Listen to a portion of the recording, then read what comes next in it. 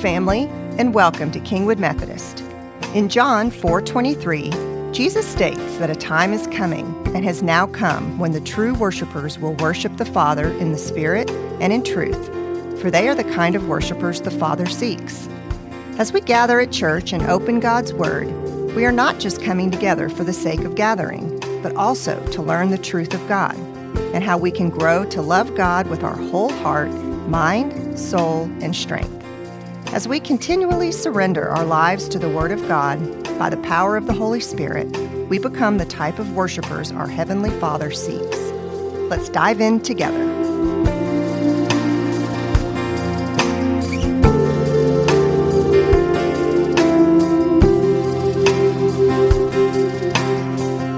So as we begin this series, we started last week and Stacy was in here talking about what does it mean for us to be passionate in worship? What does it mean for us to worship passionately as individuals? Talking about the heart of worship and what it means for us to give our full selves to God. Today, we move into what it means for us to worship passionately as a church. What does it mean for us to be gathered together as a corporate body focused on making disciples of Christ who worship passionately, who witness boldly, and who love extravagantly? So today we talk about what it means for us to worship passionately as a congregation. So I grew up in Kansas City, and in my church in Kansas City, when I was a little kid, I remember this, just a DNA within my church that was very passionate in worship. You could call them a charismatic church. If you walked in about 15 minutes late and the worship was really getting going, you'd see about 90% of the congregation with their hands raised, probably somebody dancing in the aisles somewhere. And we didn't go so far as to like people running laps around the church or anything, but we were pretty close to there.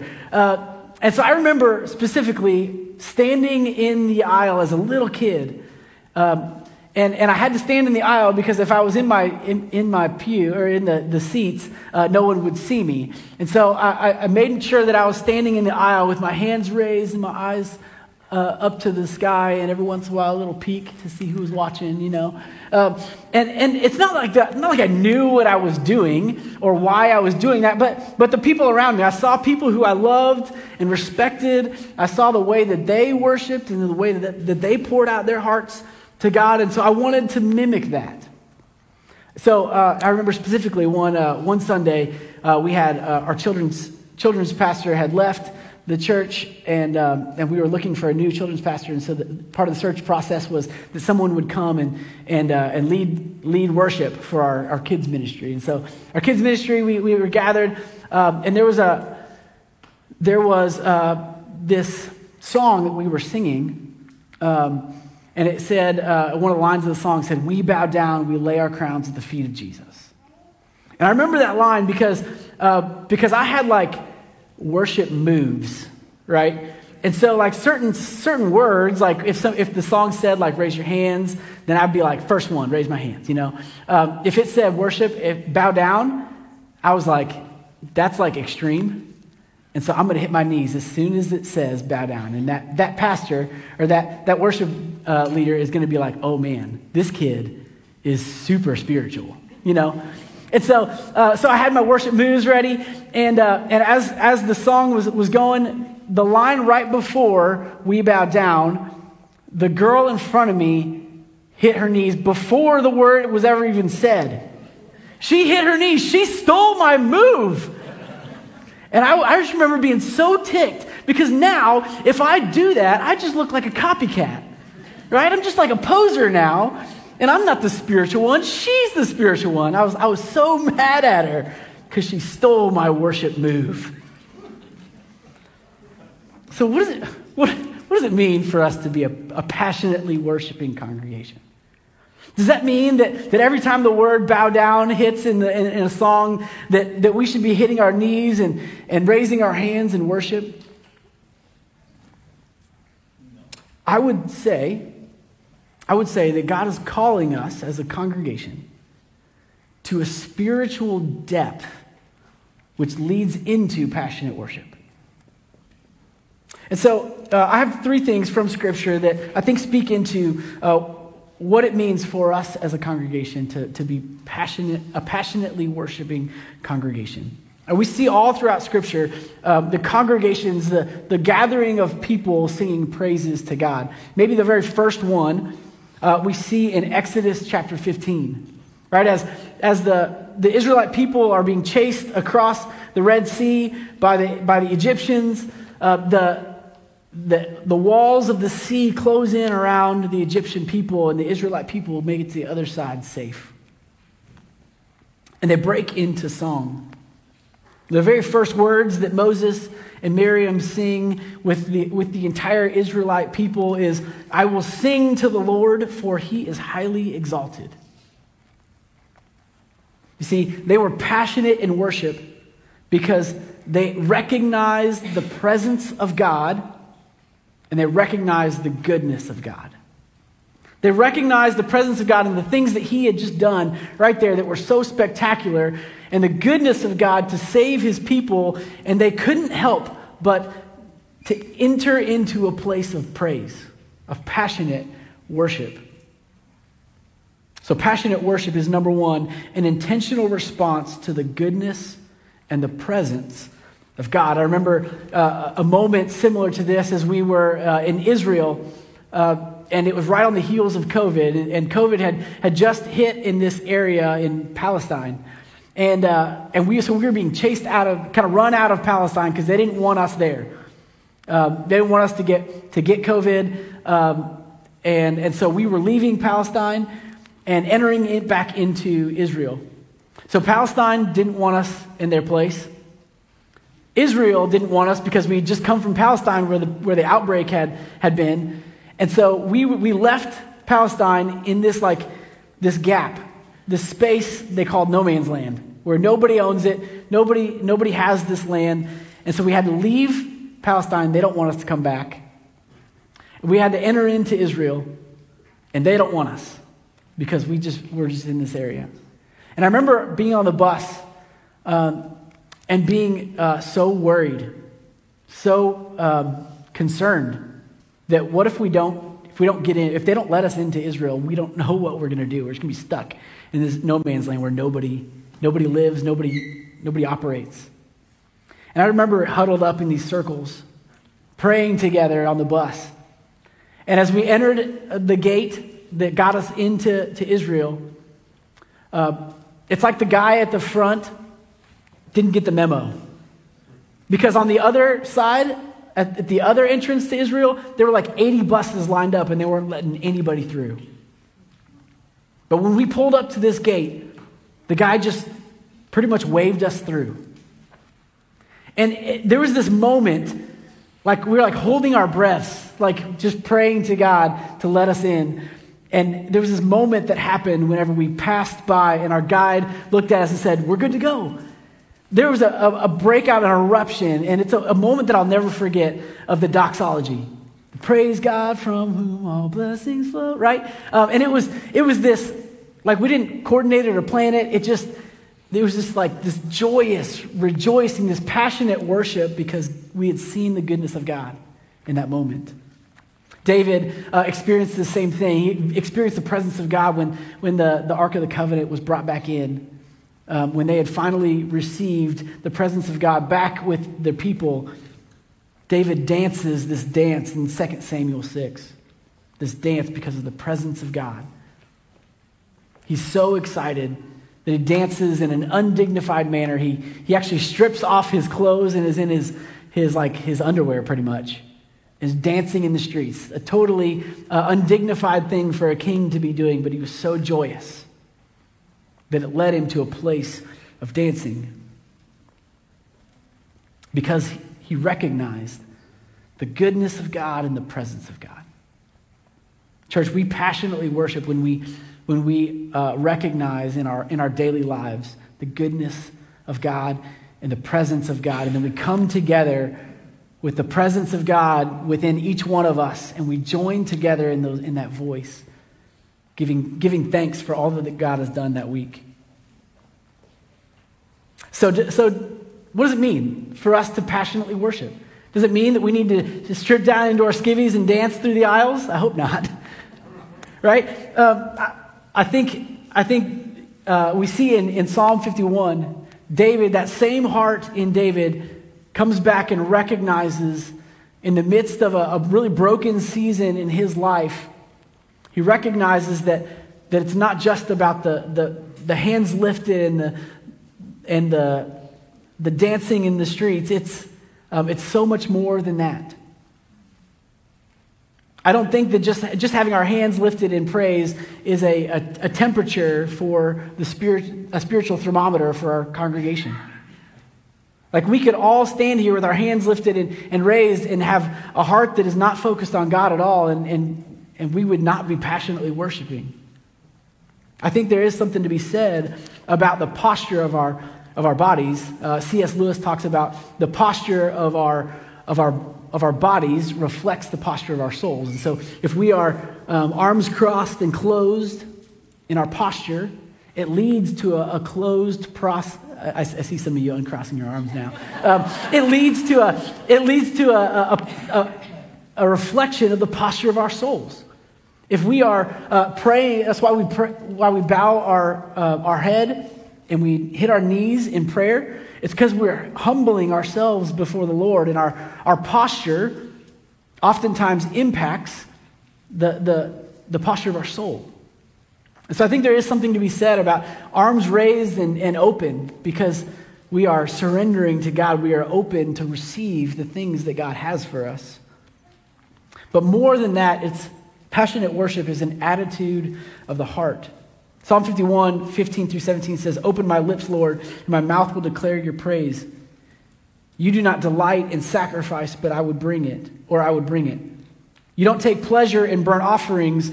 For my sacrifice, O God, is a broken spirit, a broken and contrite heart. And you, God, will not despise." Passionate worship is an attitude of our hearts. I know oftentimes we come into worship distracted. We come into worship thinking about the grocery list that we have, or where we're going to go to eat, and if the pastor is going to be out, is going to get us out in time so that we can beat the Baptist to lunch, right? But oftentimes those things become a fight for our heart, for the focus of our heart, for our ability to come before God with a broken and contrite heart and saying, "God, fill me up." I think it's important that we are focused as we worship, as we sing, on a heart that is humbled before God. And out of that heart will come passionate worship. Now, I recognize that sometimes we don't feel like raising our hands in worship. I recognize that we don't come in sometimes with an attitude that's like, I just want to explode with joy and passion for worship. I just want to dance in the aisles because of all that God has done this week. Because sometimes our week sucks.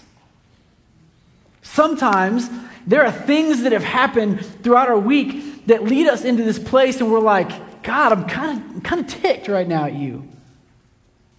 And we struggle to find joy in these seats because there's something keeping us from the joy of the Lord. One of my favorite favorite verses in Scripture is in Nehemiah 8:10. And it says, "The joy of the Lord is my strength." Did you hear that? It wasn't my joy. It's not my joy that is my strength in the midst of difficult times. It is the joy of the Lord that is my strength. His joy never fails. Even though my joy might run out, even though my joy might be circumstantial, my joy is insufficient for the difficulties of life. But the joy of the Lord is my strength. As we rub up against the joy of the Lord, then we get a little bit of that joy too.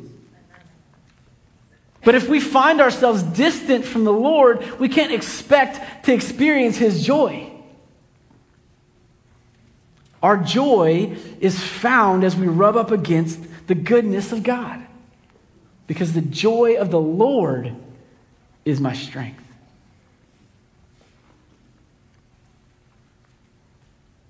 God doesn't want you here on Sunday morning. God does want you here. The enemy doesn't want you here on Sunday morning. Please don't make that the soundbite for the week. Heretic, right? The enemy does not want you here on Sunday morning because the enemy does not want you in the presence of God where you might experience the joy of the Lord. The third thing that we see in Scripture is that passionate worship is a battle cry against the enemy. In 2 Chronicles 20, verse 18 through 21, we see this beautiful passage.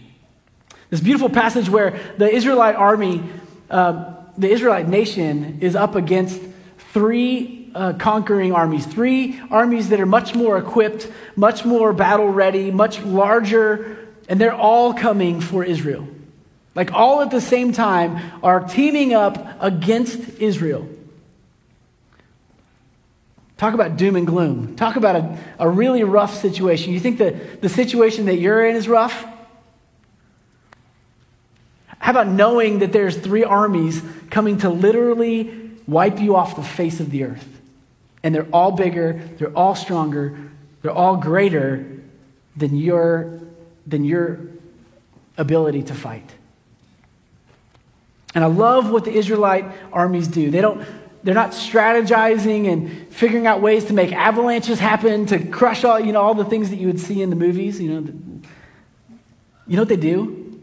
Verse 18, Jehoshaphat bowed down with his face to the ground, and all of the people of Judah and Jerusalem fell down in worship before the Lord. This is before the armies ever came. Then some of the Levites and the Kohathites and the Korahites stood up and they praised the Lord and God, the God of Israel, with a very loud voice. Projected, even the men projecting with a loud voice. And early in the morning, they left for the desert of Tekoa. And as they set out, this is the place where they're going to meet these armies. And as they set out, Jehoshaphat stood and he said, "Listen to me, Judah, and the people of Israel. Have faith in the Lord your God, and you will be upheld. Have faith in his prophets, and you will be successful." After consulting the people, Jehoshaphat appointed men to sing to the Lord and to praise him for the splendor of his holiness. And as they went out ahead of the army, saying, "Give thanks to the Lord, for his love endures forever." The crazy thing, as we fast forward in this story, the crazy thing that happens is that as they turn the corner and enter into this valley where they know that they're about to face the three armies that are going to be the biggest battle that they've ever faced, do they see three armies ready to take them out? No. When they step into this valley, they see bodies all over the place. Slain all throughout the valley. And what they recognized in that space is that the battle is not theirs. The battle belongs to the Lord. And in their praise, the greatest weapon that they had was to sing and declare the goodness of God, to praise God. And you know what God did in that moment? He confounded the armies against each other. He confused their thoughts, and they began to ambush one another. Those three armies took each other out before Israel even stepped onto the battlefield. Church, I don't know what the battle is that you're facing, but I promise you the greatest weapon against that battle is not you pulling up your bootstraps and facing it. The greatest weapon that you have against that battle is to declare the praises of God. It's to come together with your brothers and sisters, with your fellow followers of Christ, and to declare, to sing aloud the goodness of God. And something happens in the spiritual realm when we do that. Something happens that we can't even begin to fathom or imagine. He goes out before us and wins in victory. Before you can ever step foot on the battlefield of this next week, God is already working in victory right here in this space. And so as we sing the praises of God,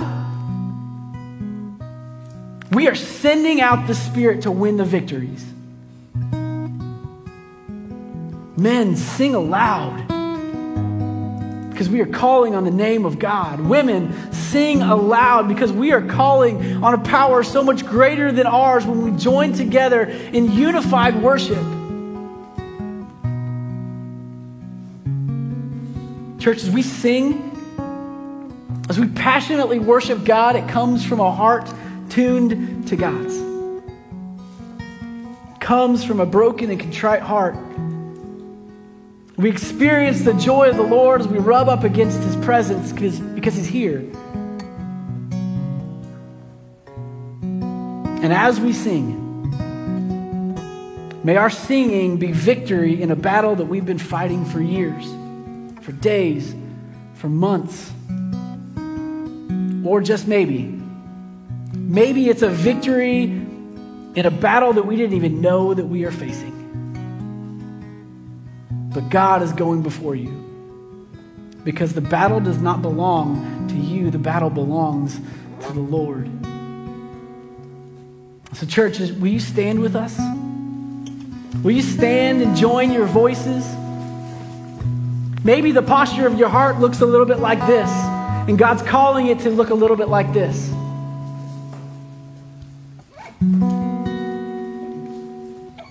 Let's sing together, because as we join our voices, we are fighting a battle that we can't even begin to fathom. Amen.